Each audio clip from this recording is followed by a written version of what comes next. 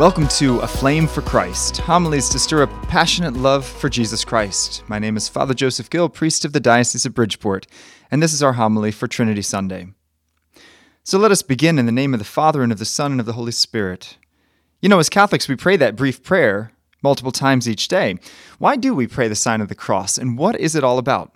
So first, let's consider how we make the sign of the cross. So in the Western Church, we use an open hand, which is a sign of blessing. You'll notice that the priest will often give the blessing at the end of Mass with an open hand, and hence we say that we bless ourselves by using that open hand to make the sign of the cross over us. In the Eastern Church, however, they have a different tradition, and it's really fascinating. Instead of an open hand, they use 3 fingers together as a sign of the Trinity, Father, Son, and Holy Spirit, while the other 2 fingers united as a sign of Christ's divinity and humanity. So already in the gesture of our hand, we can see a confession of the Trinity or a confession of God's blessing. Then let's consider the words that we say. So the words that we say confess that mystery of the Trinity. Notice that we say, in the name of the Father, not in the names of the Father. Because we're recognizing that God is one. We only believe in one God. But then we go on to profess the 3 names of the 3 persons of God. So in the name of the Father, and of the Son, and of the Holy Spirit.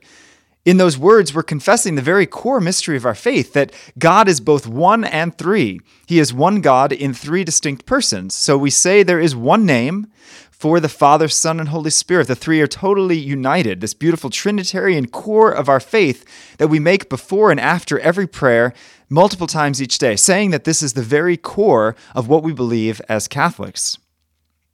But as we say that confession of faith in the Trinity, we seal the sign of the cross on ourselves. You know, in a sense that we're marking publicly who we are and who we belong to. The cross really is our ransom. It's our price tag, as it were, to remind ourselves that we've been purchased by the blood of the Lamb, purchased by that cross. And so when Satan comes to tempt us, we can say, no, I'm already been purchased. My soul has already been sold. It was purchased by the blood of Jesus Christ on the cross 2,000 years ago, and I am now invoking that precious blood, that cross, over myself.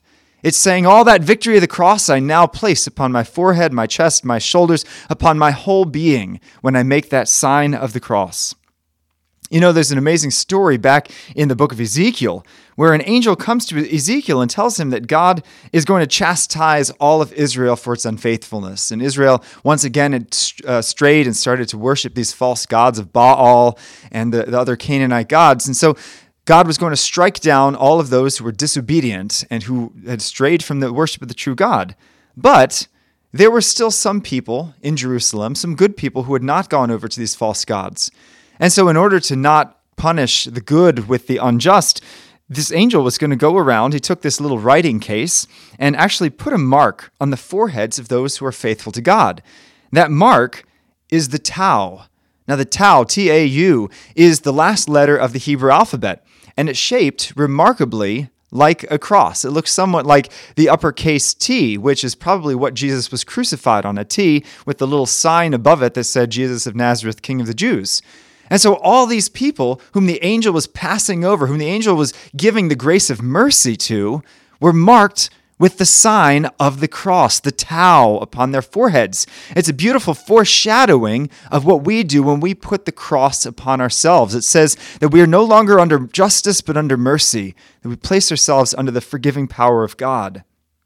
And so in the same way, those of us who are signed with the cross are preserved from the justice and receive his mercy instead.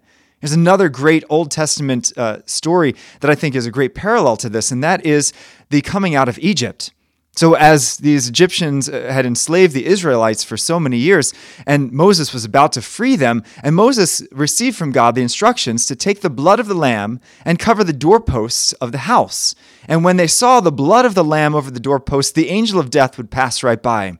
And in the same way, when we make the sign of the cross, we are invoking the blood of the Lamb of God, upon ourselves. We are saying that that blood that was once smeared upon the cross as the price for our redemption is now applied to our souls. And therefore, the angel of death will pass over us, and we will experience only the fullness of life that God wants for us. But let's consider then, where do we put that sign of the cross? So notice that we put it on our forehead, on our heart, And on our shoulders, we make that sign of the cross, pointing to our forehead, our heart, and our shoulders. Why? Because what are we put here on earth to do? We are here on earth to know, love, and serve God. And so we place the sign of the cross on our forehead, asking God to consecrate our minds and our thoughts to Him. We place it on our heart, asking that our desires and our loves may be given over to Him. We place it on our shoulders, that these shoulders which bear the burdens, bear the heat of the day, may be strong enough with the sign of the cross to serve Him. So to know, love, and serve God is shown in the very actions that we do in the sign of the cross. A lot of times we treat the sign of the cross as if it were just a prelude to prayer, but the sign of the cross itself is actually an immensely powerful prayer in its own right. There's a great story from the life of St. John the Apostle, who was also the evangelist, the one who wrote the Gospels. He had been preaching in Ephesus and was so incredibly powerful that thousands upon thousands of people were abandoning the worship of the false gods and coming to worship the true God through Jesus Christ. And so the pagan priests were rather jealous of him, and the Romans wanted to kill him because he was spreading this gospel. So they ended up inviting him over for dinner one day, and they planned to poison a chalice full of wine that they gave him to drink.